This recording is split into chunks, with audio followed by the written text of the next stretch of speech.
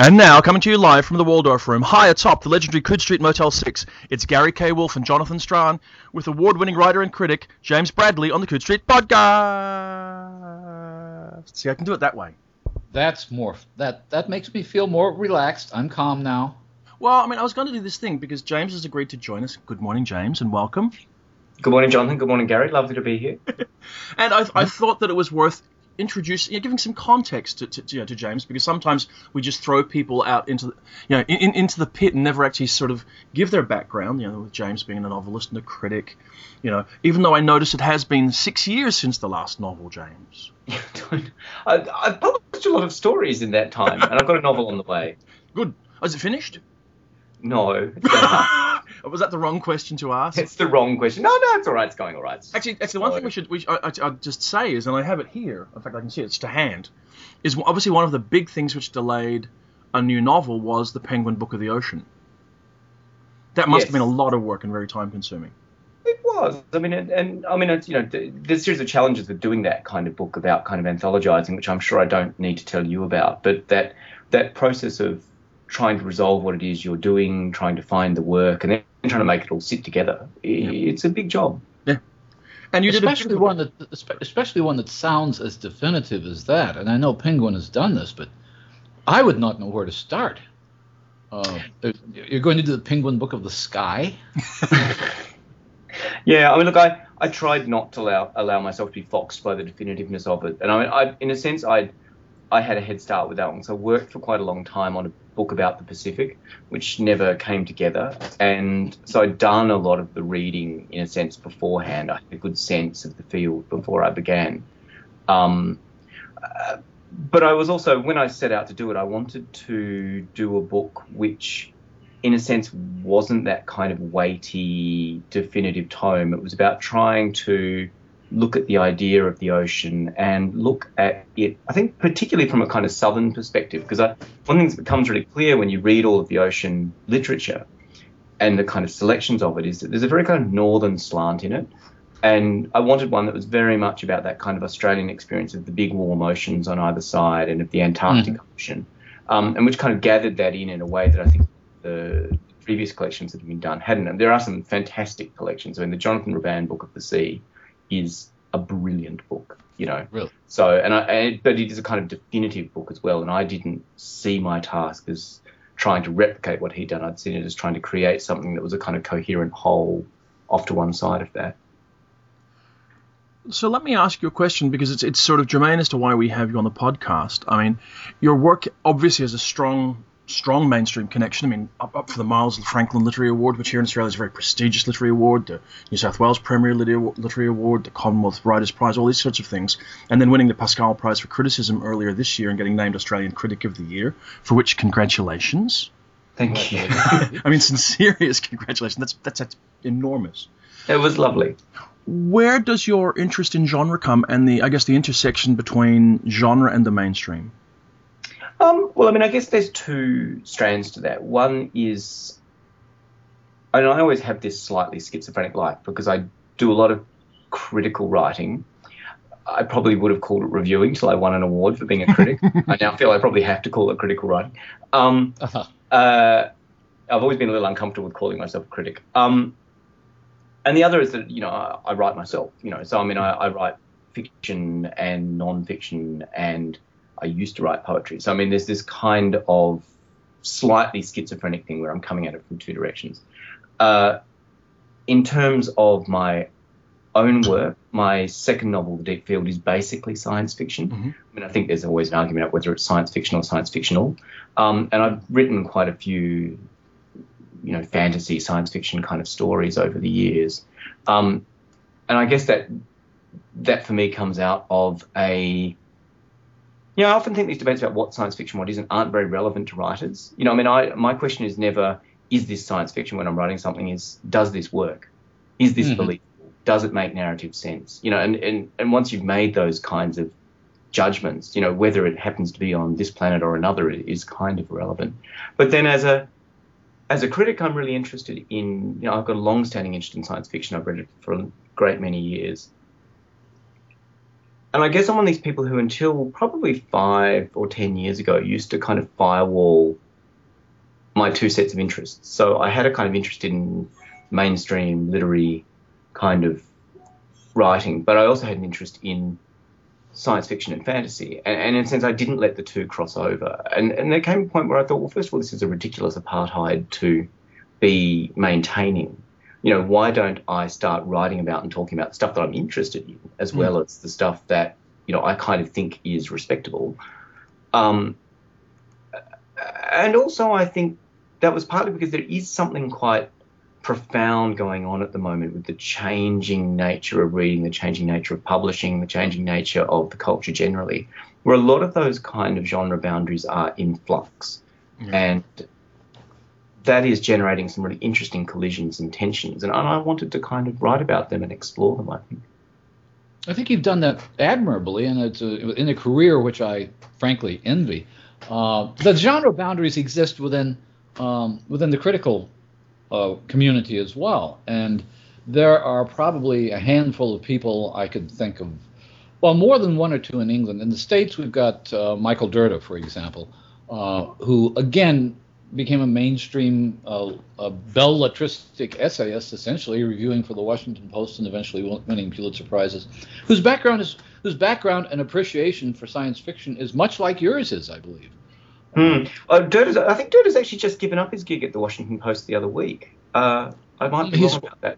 Well, he's writing for the American Scholar now, as a matter of fact. Yeah, he's terrific. But I mean, I think he is you're right. He's an interesting example of what I'm talking about. I mean, there's people like Lev Grossman. You know, I mean, there are others who are kind of sitting on this kind of odd juncture, and it's actually a really interesting place to be because it allows you to kind of pick the best from both worlds and, you know, work your way through them. I worry a little bit that it ends up removing you from both worlds a bit, but, you know, there's something nice about being able to kind of range widely like that. Well, I could see that it can, but does it also give you a different perspective? Because one of the things, I mean, obviously, you're well aware that the science fiction field probably spends as much time, if not more time, than the worst hypochondriac in any doctor's surgery checking its own temperature and making sure it's not dying. Yeah, I'd have to say it's not alone in that.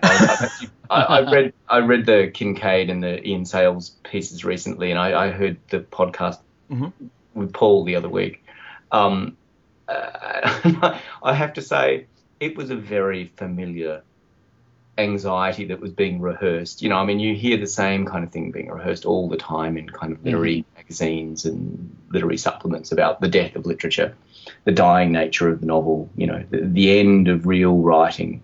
And, you know, it seems to me the novel is a form that's always been in crisis. That's part of its strength, you know. But one of the responses I sometimes have to that whole argument, you know, or the whole fact of this ongoing discussion of the impending death of the genre or whatever else, is that maybe it's part of the mechanism that keeps it healthy. It's the part of the mechanism of introspection, or, you know, so that has it checking itself to make sure that it's doing better. Yeah, and I think that's right. I mean, I would say that about both, you know, both genres. I mean, I wonder a bit about this term genre because it seems to me that, you know, I mean, a lot of literary fiction is highly generic. You know, a fair chunk of science fiction and fantasy is highly generic, but all of them are fields that are so broad that I'm never quite clear that the term makes much sense. You know, the line between Kij Johnson and Alistair Reynolds is fairly wide. Yeah, do you know what I mean? So trying to work out, calling that a genre always seems to me to be a tricky thing. But, yeah, I mean, it's kind of what I said. I mean, I think that there is this kind of constant sense of crisis around literary production, you know, but that is part of what keeps it healthy. I mean, it's, you know, everyone's always in a panic, and that's what drives the search for the new, I think. You know, I mean, surely if we all thought it was wonderful and brilliant, that would be the quickest route to creative death that there was. And if it were comfortable, who would want to read comfortable science fiction, I suppose is the question. I think many people would like to read comfortable science fiction. I think you're right. I think, and I can't even criticize them particularly. I'm not interested in criticizing them. But what I would say is, if all of science fiction or all of literature was comfortable, then you'd have a significant problem. That would be the real issue.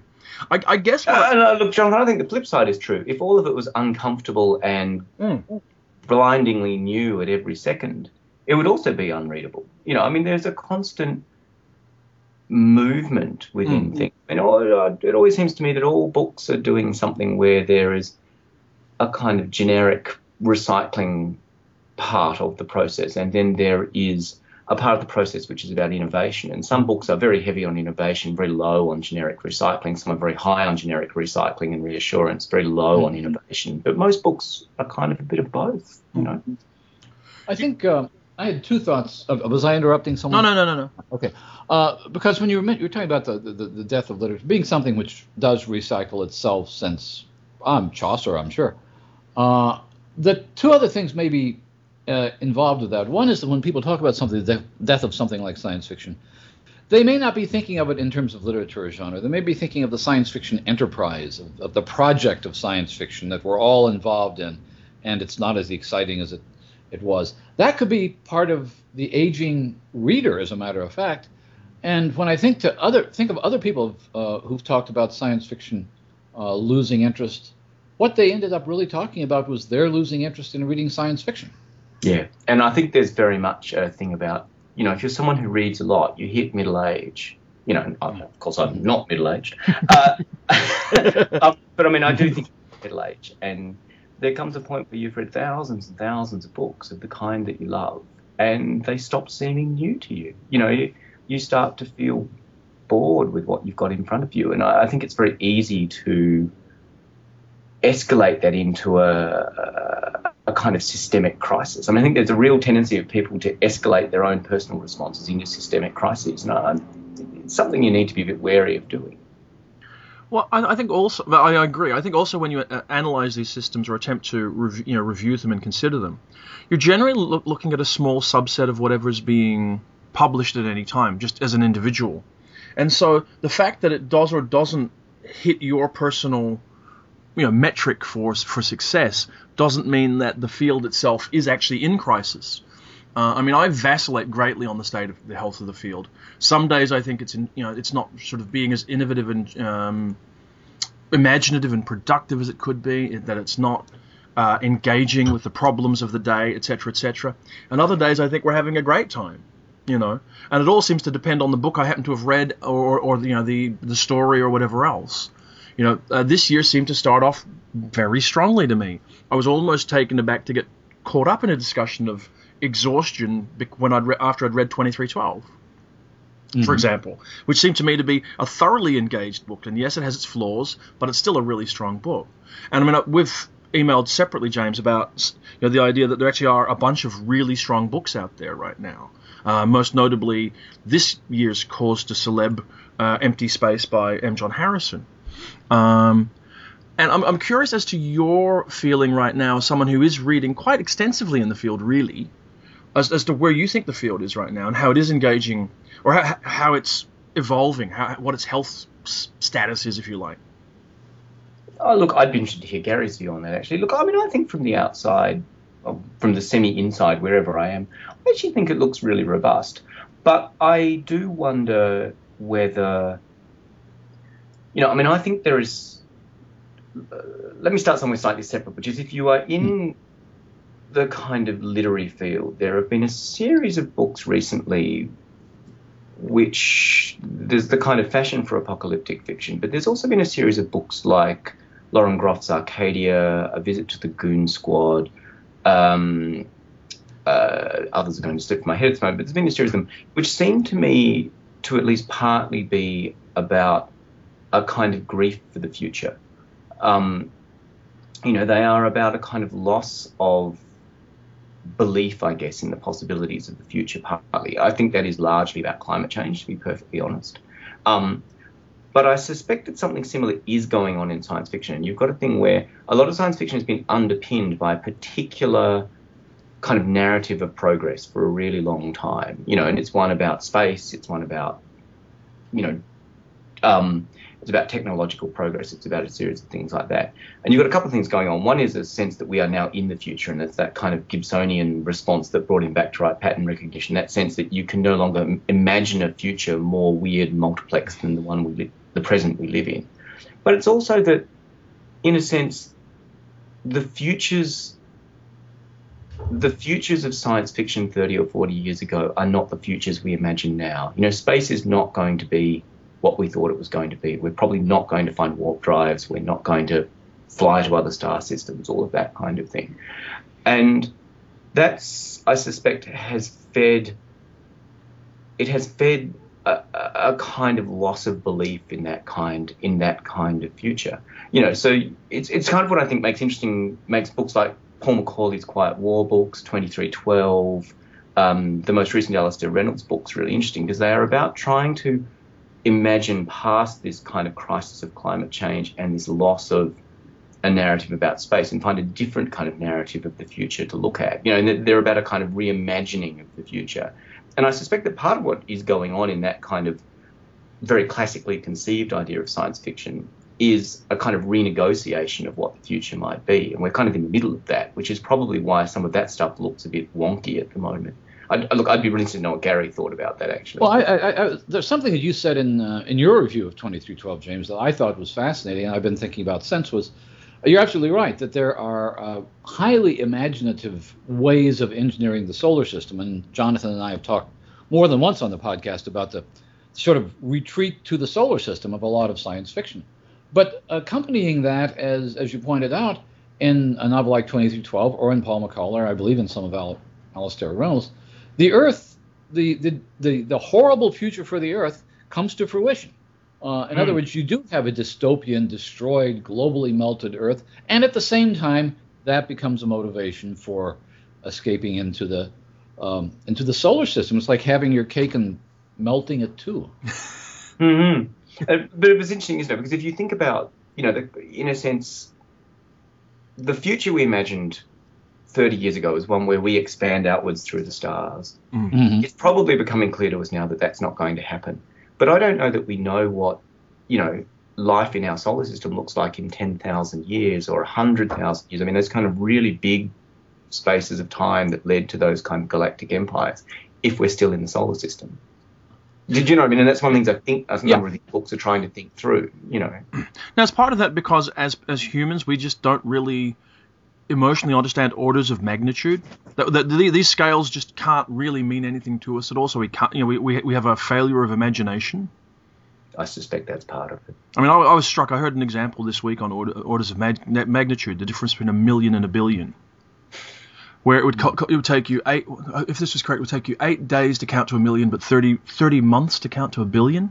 And you're kind of going, really? Or is it 30 years, something like that? And you're going, oh my God, that's ridiculous. And so you talk about, you know, where will we be in 100,000 years? Well, we weren't anywhere 100,000 years ago. I am also struck, you know, sort of when we talk about, I mean, I'm very convinced that the crisis of the future and imagining the future is possibly the fundamental issue right now in front of science fiction.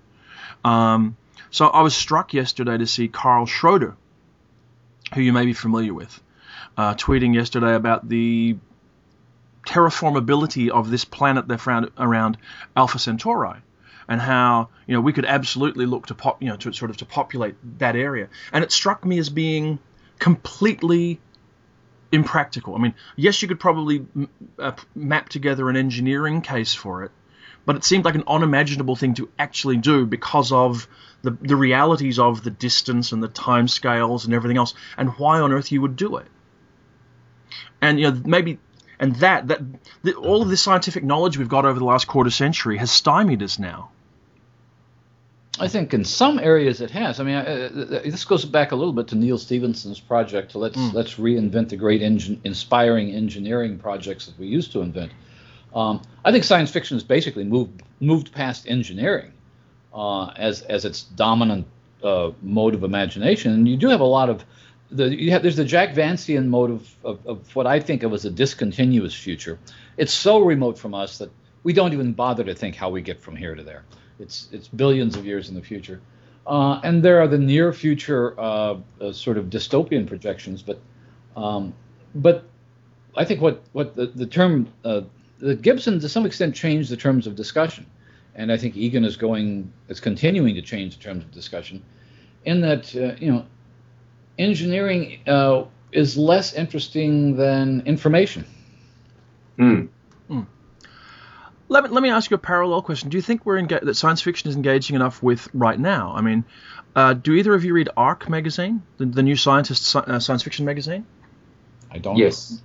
Did you read the Tim Mann story that was in Arc 3?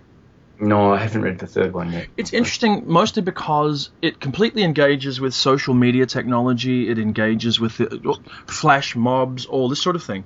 And yes, Larry Niven wrote about flash mobs back in the 60s and everything else, or the early 70s. But even now in science fiction, you don't see a lot of that being taken up. It's like the cyberpunk mantle was sort of set aside.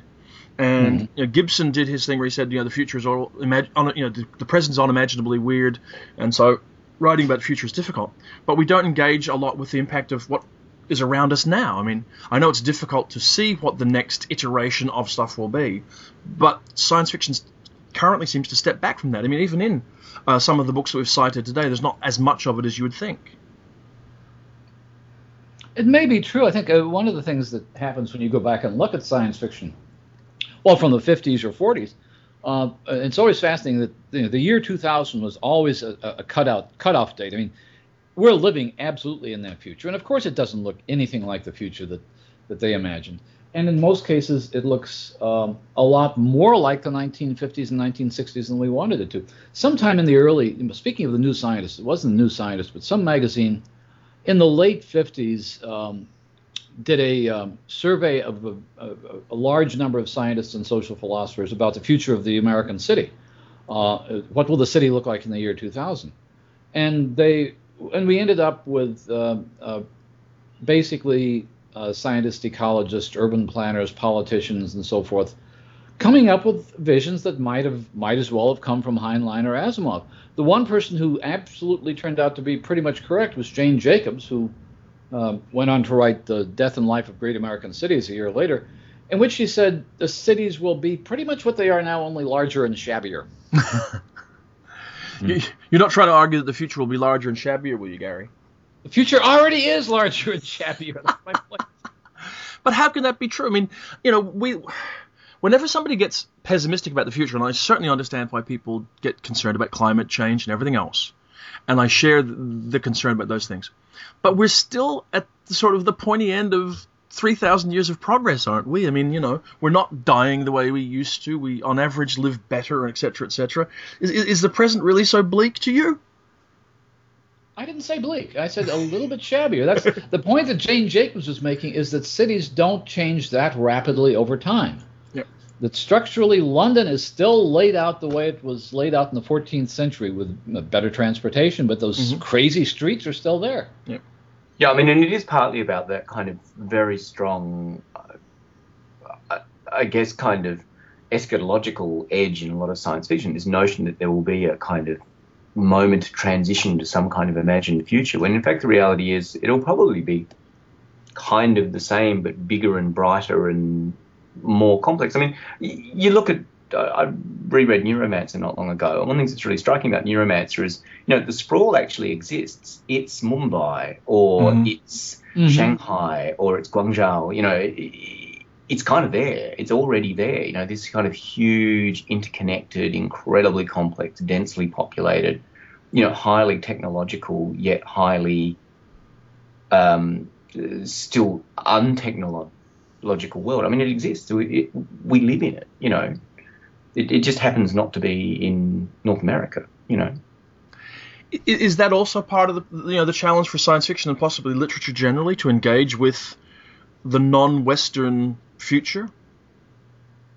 Look, I think deeply so. I mean, I'm very struck by how American and kind of Anglo our imaginings of the future are. I mean, I think it's a great pity that you're not reading more stuff out of China and India and places like that. But by the same token, I have to say, I don't know that the traditions that they're operating in would necessarily produce books that would look like, I think when people talk about that, often they're talking about getting a book that looks a bit like what we would read, except it's set in Mumbai. Yeah. And I'm not sure that exists. I mean, that's obviously to some degree what Ian MacDonald attempted with his series of books, with River of Gods in Brazil, and with the one that's the title I always forget, the third one, which was the best of them, Dervish House, yeah. But there's not a lot of. But I don't. I agree. I've wondered on occasion how you get, and I know you've got to go looking for it and everything else, but how you get African, and I realize Africa, just even saying African is an incredible generalization, but what we would recognize as science fiction out of Asia, out of Africa, out of South America, and whether we are being unrealistic to expect them to create fiction in that tradition when it may or may not be what you would get there. And I guess how do we find and identify what would be a non-Western vision of the future and engage with it? Because I'd be very interested to see it done, but it's done very seldom. And there's some practical difficulties, but it's not something we've yet come to terms with completely, I think, or at all, really. I think when you have a writer, I mean, there are a few, but the ones that I can think of that write what we would recognize as science fiction, like, say, Amitav Ghosh, are essentially Western-trained writers in a way, writing English-style novels. Yeah, which was kind of my point. I mean, and Ghosh is an interesting example. I mean, you look at a book like The Calcutta Chromosome, which is a very strange book, but it's an odd book. Sorry? It's a very odd book, I agree. It's a very odd book. I actually, oddly enough, I read another book recently, which I thought was very good, by James Meek, who's a very odd English writer, which is also all about malaria research. And I was racking my brain trying to think of another book that was about malaria research other than those two. But the Meek book's called The Heart Broke In, and I suspect it's one of these books that sits on the edge of science fiction as well. It's a kind of large, very strange social novel sitting on the edge of science fiction. It's actually really interesting. But yeah, I mean, I'd agree. I think most of them are essentially Western writers happen to be operating, particularly those Indian writers, in other cultures, But I mean, I'm curious. A country like Brazil, you'd expect it to have traditions that tied it to many of the things that we would recognize. Yet you don't see much science fiction coming out of Brazil. There is Brazilian science fiction. I mean, let me rephrase that. You don't see much coming out and coming into English, being translated. No, not in English. As a matter of fact, I have an entire book about Brazilian science fiction by Elizabeth Ginway, and it's a fairly healthy tradition, but none of which we've seen in translation. Yeah, which I think is a pity, because I'd be really interested to see it. Yeah. I'm just straining my mind to think of who the author was that... I mean, obviously there's a book of there was Mexican and South American fantasy and science fiction published by Small Beer last year. That's true. But it got very little press, really, unfortunately, for reasons I'm not really clear on, because it had a number of very fine stories in it. But it's a rarity. There was an anthology from Wesleyan about 3 or 4 years ago called Cosmos Latinos. A very strong anthology, and again, probably partly because it's a university press, did not get the kind of widespread attention that it deserves. The Science Fiction European Hall of Fame that James and Catherine Morrill had some fascinating stuff in it. I don't think it did as well as it should have. But that's always going to be the case. Sorry, I'm going to have to break off for 2 seconds. Sure, yeah. And I've got to. This is the point where now that James broken off, I can say that I've been racking my brains, Gary, for the name of the author that Small Beer published, that Le Guin published, translated. And Angelica Gorodischer.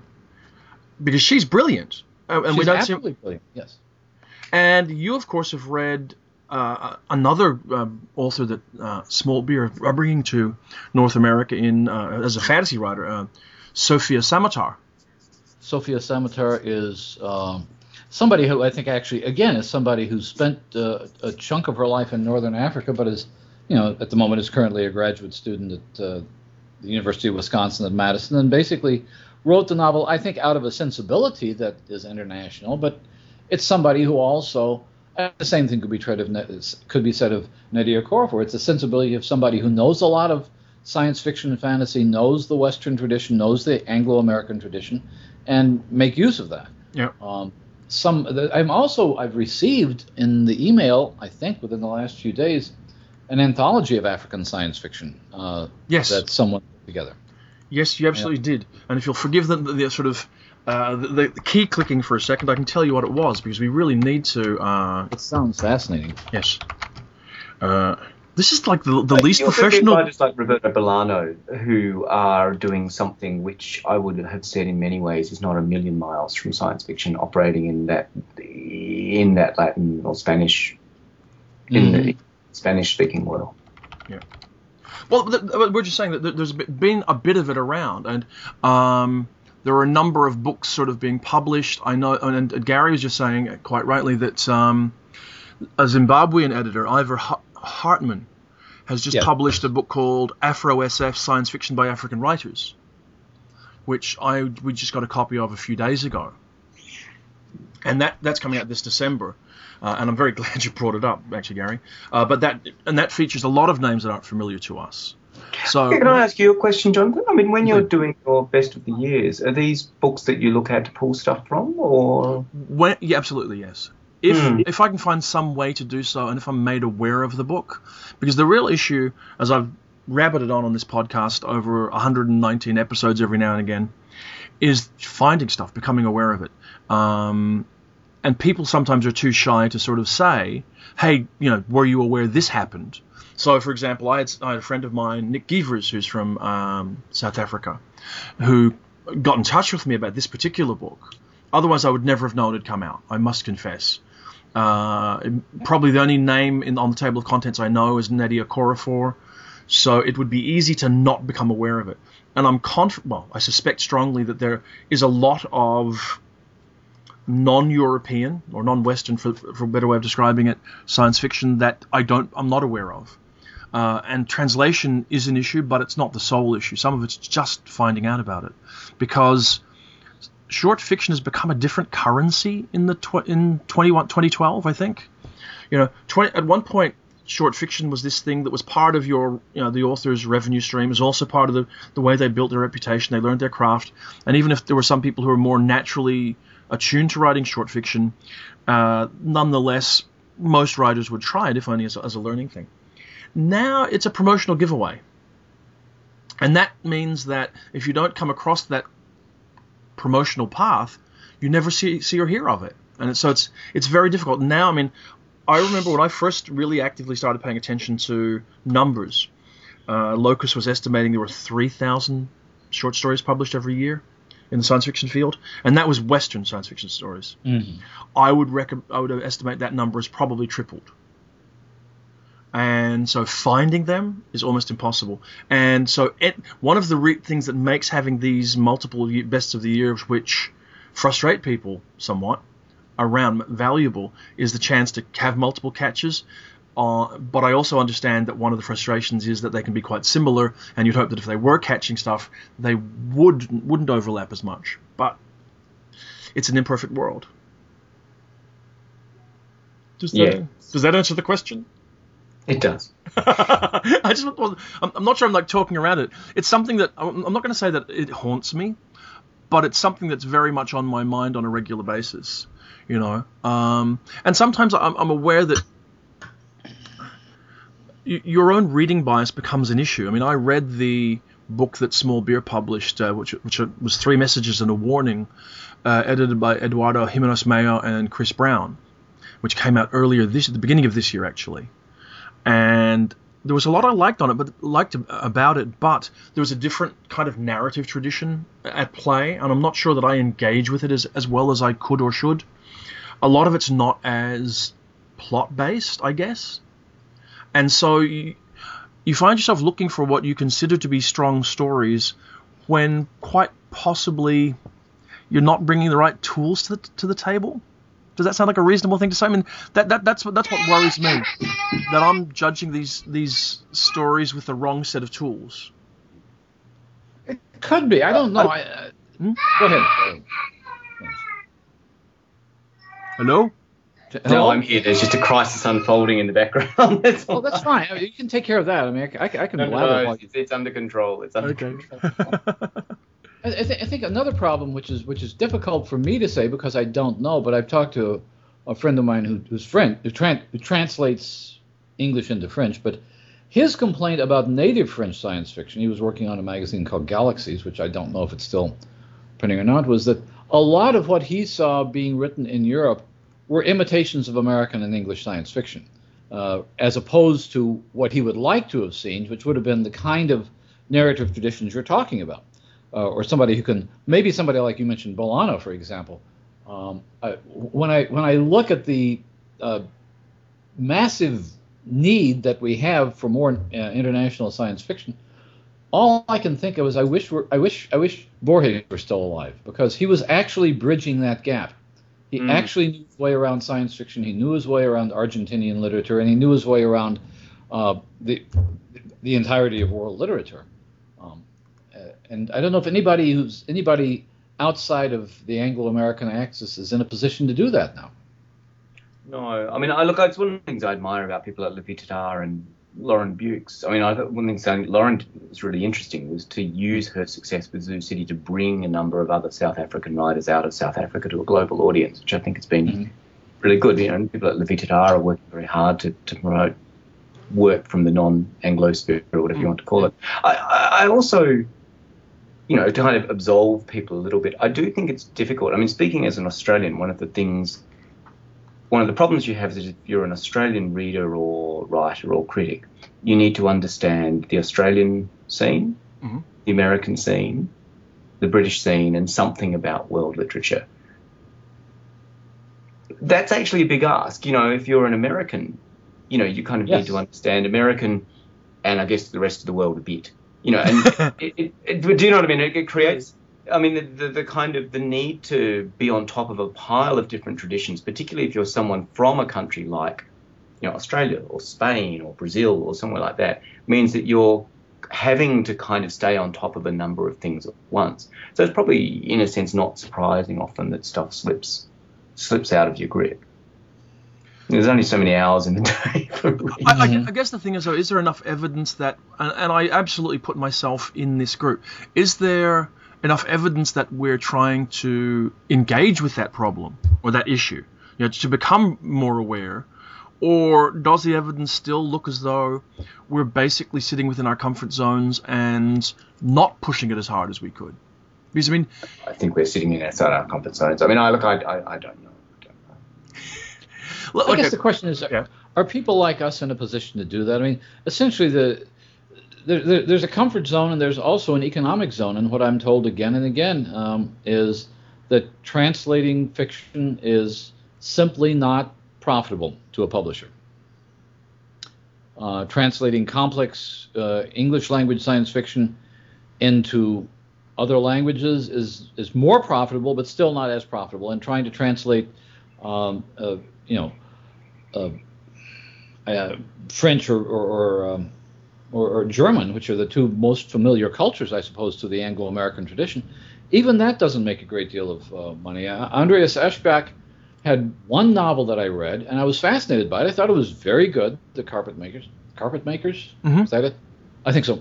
And from what I heard talking to, I think, somebody at Tor, it just was not feasible to do more of those books. I mean, I'm not trying to exculpate Anglo readers who I don't think read widely enough. But I mean, one of the things you hear said in literary publishing is that you get a very large flow of books written in English from America, Canada, England, Australia, which go into countries like Germany and France. You get very little literature coming out of Germany and France and into the Anglosphere. But one of the things I've heard pointed out a couple of times is that, of course, the Anglosphere is, 500,000-600,000 people. France has a population of about 80 million, I think, off the top of my head, and I think Germany is about 100. But what that means is that those countries are servicing quite large and highly literate readerships, but don't have anything like the numbers to produce the books that we do, whereas we produce lots of books of our own. Do you know what I mean? It's one of those it's one of those things about cultural flows are also, as Gary said, economic flows, and there's a level at which it probably makes a lot more sense to translate an English book into German than to translate a German book into English, as he says. I mean, look, I'm not trying to exculpate us as... No. Although I think Anglo readers read much too narrowly, I think that's true, and every once in a while, it does strike me that when a major blockbuster kind of novel gets translated into English over the last 50 years or so, it's fairly commonly got some science fiction or fantasy element. I mean, if you think about The Tin Drum or Perfume or The Name of the Rose, those became major bestsellers in translation, and each has substantial genre elements. I wonder whether that's about them also being books that are often abstracted from a definite social context. I understand The Tin Drum in a sense isn't abstracted from a clear social context, but you can read it without understanding the society that it comes from, in a sense. You can read Perfume as a kind of, do you know what I mean? And perhaps it is about that. It's about not engaging with those societies or not needing to engage with them. Right. I think sorry, it's just a thought. It's not. I'm not sure how strongly I'd argue what I just said. Well, actually, let me ask you for your opinion on something, because it's a book that you've reviewed and that I've read and discussed, because you talked about abstracting from a social context. What's your view on Willow Wilson's book, Aleph the Unseen? Has Gary read it? I've not read it. I've got it on my list because I'm hearing a lot about it now. Look, I really liked it. I enjoyed it very much. I think it's a really interesting book in a number of ways. Like a lot of these books, like, say, The Dervish House, I'd be very curious to know what an Arabic reader thought of it, for several reasons. One is for a sense of how accurate a lot of it is. But also, I wonder a little bit about the removal, in a sense. It's one of these books that's kind of political but sort of oddly fantastic at the same time. Yet I'm not sure that it's fantastic in a way that removes the political element into a kind of allegorical or metaphorical field. Yet I wonder whether it's also, at some level, perhaps not quite engaged strongly enough with the politics on the ground or the reality of the politics. But I think it's an enormously entertaining and vivid, and it's a very striking book, because it's one of these books where you pick it up and you think, well, I haven't actually read this book before, which is always a terrific feeling. But yeah, I wonder a little bit about the kind of removal of it into an unnamed country. Yeah. Do you know what I mean? I wonder whether that somehow muffles its impact as a kind of political tract. One of the things I think is very interesting about it is that it's essentially a religious book. Yeah. In the sense that it is a book that is both embodying a kind of religious debate within itself, but which is actually, at the end of the day, kind of about trying to push a kind of religious vision of the world. Push is the wrong word, I think, but, it is trying to give shape to a religious vision of the world. Yet it's been seized upon with great glee by all kinds. It is as much a religious book as something like Narnia. Yeah. Yet somehow that seems to have been lost on almost everyone who reads it. Yeah, I've got to say, when I started reading it, the first thing, on a very superficial, I admit immediately, level that struck me was the way it blends from what appears to be a science fiction novel in its opening 20% into what is clearly a fantasy novel. And that was the point I started to engage on it, and I read it, and I got to the end of it, and I enjoyed it, and I thought about the politics of it. I did feel, without going into details for people who have not read the book yet, that there's a plot point in the last 10% of the book where Wilson makes a decision about the life or death of a character that I thought was maybe soft-pedaled a little bit, and then maybe she made a less confrontational decision than she might have. And then this whole issue, which I wasn't engaging with as I read the book initially, about where it was set, about it being set in a imaginary Arab state as opposed to a real one, and how that impacted on it engaging with decisions. When that was flagged to me, then I really did begin to wonder about whether that, as you say, quite accurately, I think, muffled some of its impact. Look, I also think it's on a series of things that are clearly extremely complex to the people who are living them. Yes. And I don't feel in a position to judge what it's saying, what it's doing about them. So I would be really, there are people who know about that world whose views I would like to hear on it. I'd also just like to hear the views of Arabic readers about it. Because yeah, as an Australian, you'll understand the feeling of watching The Simpsons or someone do an Australian episode and just groaning at their kind of rendering of Australia. You know, you wonder whether they'd have the same response. Well, I also wonder, even though reading short biographical information about Wilson suggests she's at least quite familiar with parts of the Middle East. Well, she lives in Egypt. Well, yeah. I think on and on, you know, like for part of the year every year.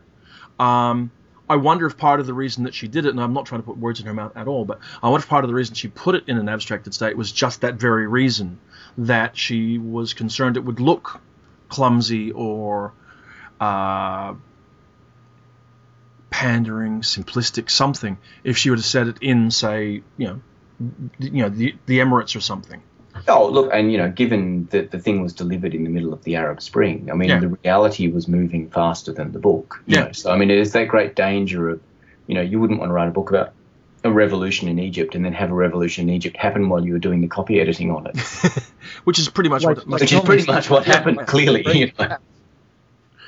So then do you have that issue which confronts all of us, which is, if you write on the cusp between the present and the future, it's always going to be incredibly difficult to do it effectively and have people actually engage with it meaningfully.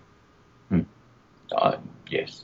I'm also curious about the rhetorical strategy of using an imaginary nation and looking at it from the perspective of if someone wrote a sort of a science fiction or fantasy novel set in an unnamed, let's say, Anglo-American Australian state, which isn't any of those, would I feel like I was being somehow disenfranchised, or would I read it simply as a rhetorical strategy? That's a very good question. I wonder about that myself, because I think we would struggle with it a lot more than we struggle with an abstracted Arab state. I've always wondered. Although, interestingly, there's the Peter Carey novel from about 20 years ago called The Unusual Life of Tristan Smith. Mm-hmm. If I was sitting in another part of the house, I could look on the shelf and remind myself what its actual title was. The Tristan Smith, which is set in a country called Effica, which is clearly a play on effigy, which is this it's sort of Australia, it's sort of South Africa. It's a post-colonial society run by voorstanders who are kind of, they're sort of Afrikaans, but yeah, it's interesting because it's interesting because it does that thing that that kind of good use of that kind of abstraction does, where you end up with a very potent and quite unsettling and unsettled version of reality. I mean, in the same way that something like, on television, Battlestar Galactica, it both is and isn't Iraq. It both is and isn't America, and that becomes a very potent kind of thing. I wonder whether in Alif the Unseen, whether it's both abstracted a bit much, but not abstracted enough, if that makes sense. I guess and that's what I can't understand. I can't get my brain wrapped around is what I could ask people. It never occurred to me now. Well, what would a Czechoslovakian or Hungarian reader make of Le Guin's Orsinian tales, which are clearly set in a country more or less where they live, but not quite their country? I think it's a really interesting question. I mean, would it look clumsy to them, or would it look, as it does to us, suggestive? To switch this topic around a little bit and back maybe to somewhere where we've been before, but we'll see. Do you think we worry too much about the difference between science fiction and science fictional? Do I think, what does Gary think? Okay, Gary, what do you think? Somebody is going to have to define science fictional for me. I think I know what it means.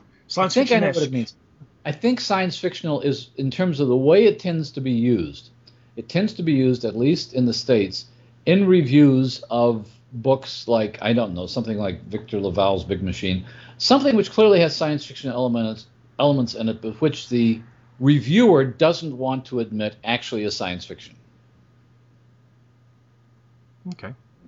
Yeah, I mean, I think that's true. I mean, look, speaking as a writer, I would generally think of most of what I write as science fictional rather than science fiction if it's sitting in that world. Mm-hmm. But that, for me, is because I guess I feel like it's, well, something like my novel Dirk Field, I would think of as science fictional rather than science fiction. It's got very strong science fiction elements in it.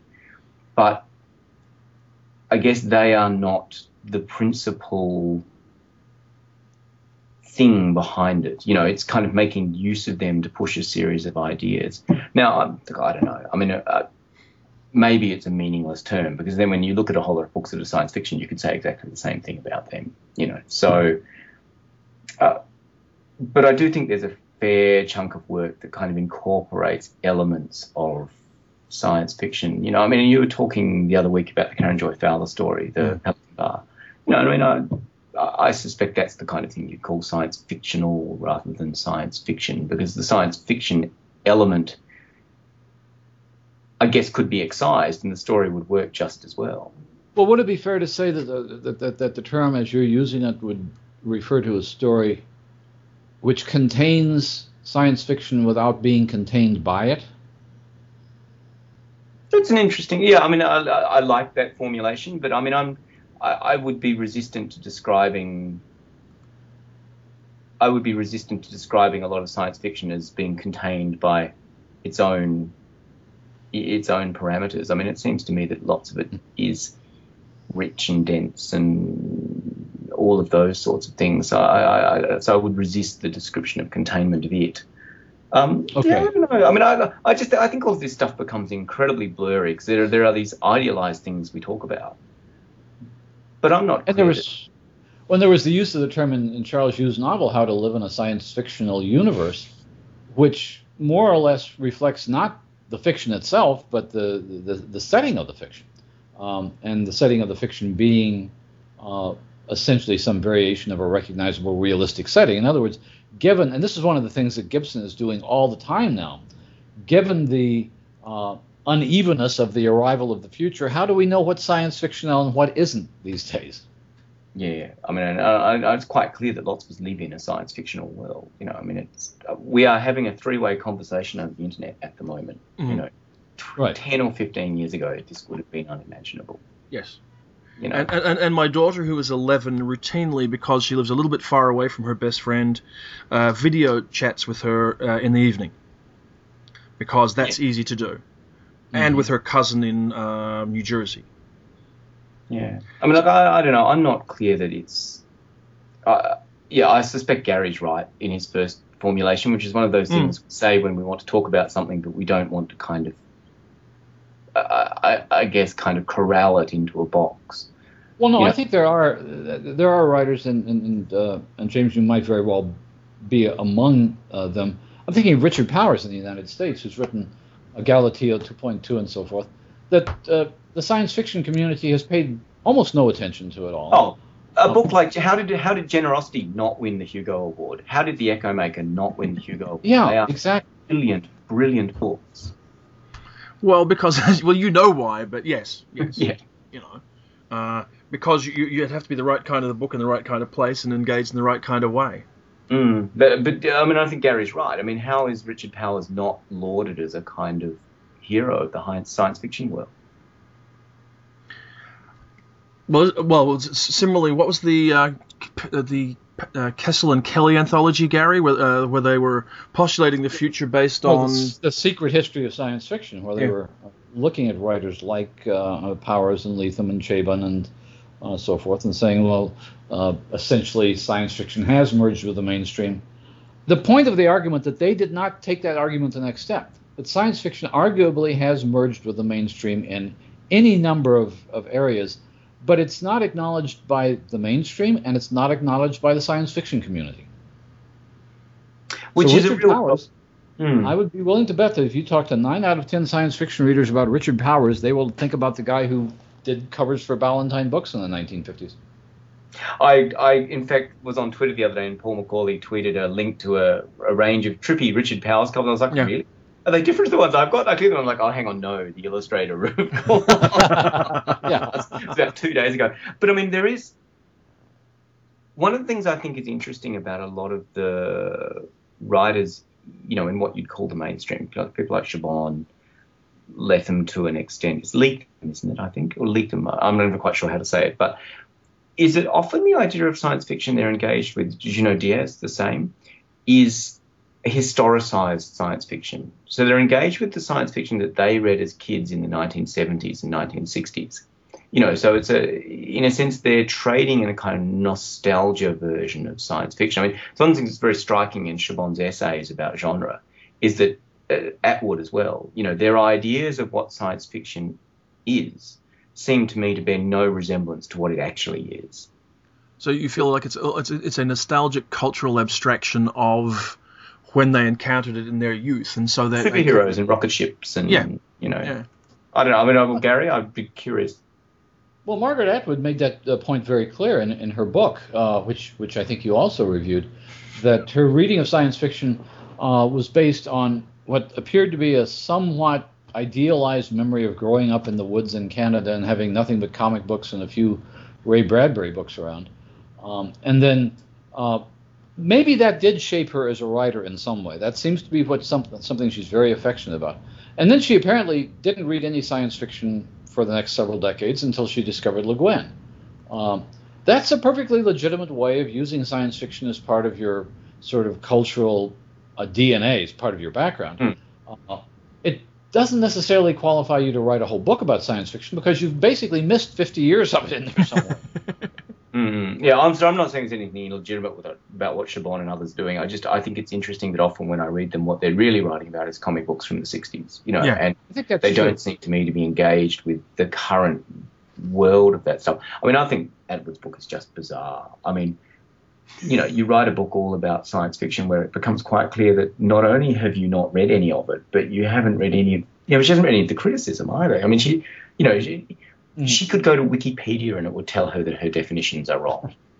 And I think I actually said when I reviewed it, look, it's fine. You can argue to revise definitions, but you need to be bringing to bear a new set of definitions that actually give something new rather than take something away. And her definitions seem to me to take away. Mm-hmm. But I think she was trying to make a plea for herself as not intolerant. And the book was oddly intended as an appreciation.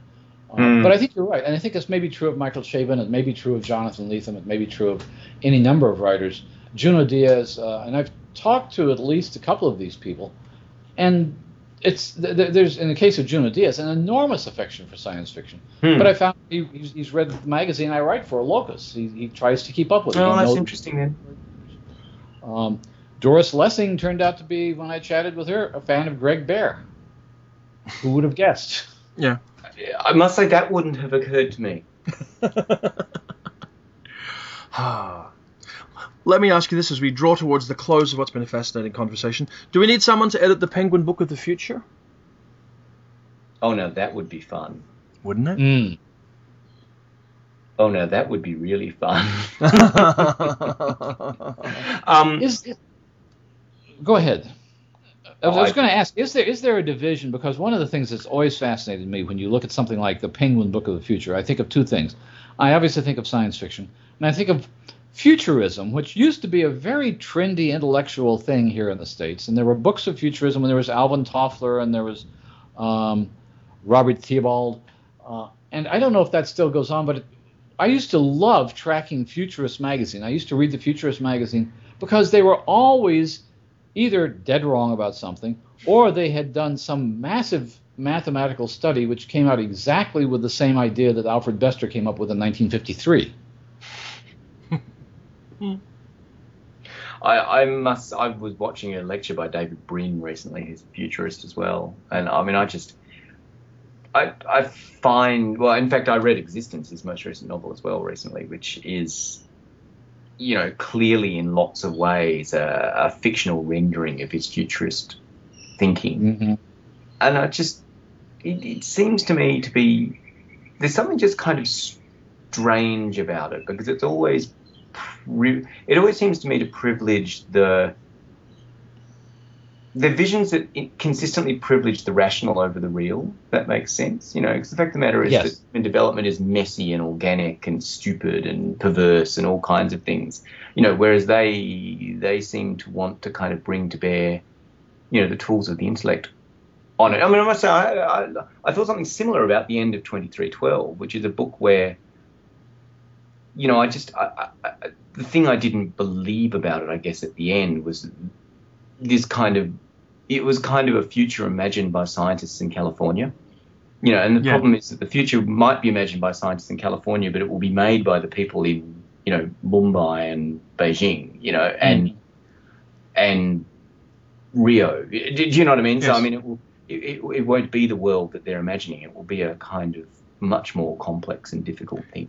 An Indo-Chinese, African future, rather than just simply a nice, neat, tidy, technical Western future. Yeah, to go back to what we were talking about earlier, it's true that Ian MacDonald has been talking about that, and Jeff Ryman has been talking about that, and Paolo Bacigalupi, but all the writers we can name who are doing that, with the possible exception of Nnedi Okorafor, are basically Anglo-American European writers. Yeah. Mm-hmm. Well, hopefully that will change. And maybe, hopefully, someone will do the Penguin Book of the Future, because it would be interesting to look at things like the ways the concept of the future have changed over time. It would be a fascinating book. So I'm sitting here thinking, can I write up a pitch for it afterwards? I think it. Well, maybe we shouldn't be talking about it on the live on the podcast. Line, actually. Mm-hmm. I think we probably should. I think there's all sorts of fascinating things to do. But since this is still the Coode Street podcast hour-y thing, we should probably begin to wind it up. I'd like to thank you very much for joining. Oh, and I want to ask you before I say goodbye. Since you are one of our token mainstream people, James, as well, and one of the people I turn to, and in case anybody on the podcast has not, got enough to read and hasn't bought any books lately that are worth running out for, tell me, what mainstream books are we missing? I mean, I've got the Michael Chabon book, Telegraph Avenue, which I don't think you particularly liked. No, I didn't like it. And kind of put me off reading now. Look, in its defense, many people liked it. I didn't. and I started to read because I didn't want to read another book that was recommended to me, the new Ian McEwan, though you'll be horrified to know it's the only Ian McEwan book that I've tried to read. No, don't read it then. Oh, no, look, come on. Read Atonement if you've got to read one of them. Okay. And my friend, one of my friends has recommended a book, HHHHH by Laurent Binet. The Binet book, yeah, which is really interesting. I think I saw Guy Gabriel Kay recommending it on Twitter. I liked it. I think it is. I know some people think it was wonderful. I thought it was too long. I thought it was a book that spent 400 pages saying what it effectively said by page 150. But it's a very interesting book. Look, I've spent a long time trying to convince. It seems to me if you're someone who read Game of Thrones, you should read Bring Up Wolf Hall and Bring Up the Bodies, the two Hilary Mantel books, which would seem to me to be books that have a huge amount for those kinds of audiences. I liked the James Meek book that I mentioned before, The Heartbroken Inn, which is not entirely successful but is very interesting and I think would probably be interesting to readers of science fiction because it's sitting on the edge of that. What else have I read recently that I thought was good? I disliked the Karen Thompson Walker book, The Age of Miracles, intensely. Mm-hmm. But again, many people love it. Have you read this new Zadie Smith book? No, in fact, I've got it sitting upstairs. I haven't read it yet. I had to do a review of the book of shortlist. I've just spent a lot of time in the last few weeks reading those 6 books. Mm. The Lauren Groff book, Arcadia, I think is terrific. Mm-hmm. 2 others. One which I think a lot of science fiction readers would like, which is a book called The Orphan Master's Son by Adam Johnson, which is a strange political satire set in North Korea. Mm-hmm. And I think goes off a bit in the second half, but the first half is quite remarkable. And the other one I was going to suggest has, of course, fled my brain in the last 30 seconds. It was... it's not a science fiction book at all, but one of the best books I read last year was by a woman called Dana Spiotta, who's an American writer, and it's called Stone Arabia, which is a really clever kind of dissection of celebrity and I guess the kind of textures of contemporary life. I thought it was really terrific. Okay. Well, yeah, how's that for a list of books? That's great. I mean, I've only got to read them all between here and Dubai. Well, we're here in Toronto, so I can then sound halfway intelligent over lunch with Guy Kay when I meet with him because... Yeah, The Yellow Birds, the Kevin Powers book about Iraq is very good as well, and the Junot Diaz book is very good. And short, which we like in a book. I love short books. Nothing makes me happy. The thing that put me off reading HHHH more than anything else was that there was 256 chapters in it. I was just like, oh. That's why I haven't read the rest of the Game of Thrones books either. Because they're terrifyingly long. They are. But, it took me a long time, I have to say. And were they terrifyingly long, James?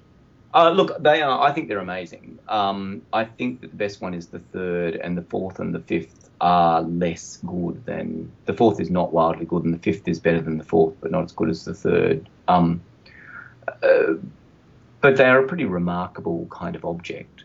As a kind of thing, as an edifice, they are quite remarkable and consistently deeply engaging. Yeah. Well, let me ask this as a final question. Do you think we're going to see a new James Bradley book in 2013? I wish we were. No, it'll be done for 2014, I think. Interestingly, it's a climate change book, so many of the things we were talking about. Well, I look forward to it. I do. Thank you so much for joining us. I've enjoyed it a great deal. And I hope we get to talk to you again sometime soon. I hope we get to see you at a convention somewhere. I mean, you're not coming to Toronto, so... I'm not going to any conventions this year. Do you get to the States at all frequently, James? I hopefully will be in the States next year.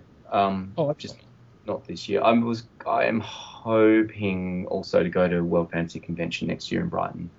We will see you there. Hopefully I'll see you in Perth early next year, though.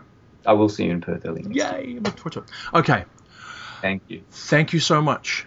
James Bradley blogs at cityoftongues.com. His most recent book is The Penguin Book of the Ocean, and his most recent novel is The Resurrectionist.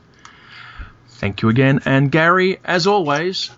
we will be getting in touch as we approach Toronto and World Fantasy. Where we're going to record 600 million billion podcasts. Yes, everybody at World Fantasy is going to have a separate podcast recorded during that week.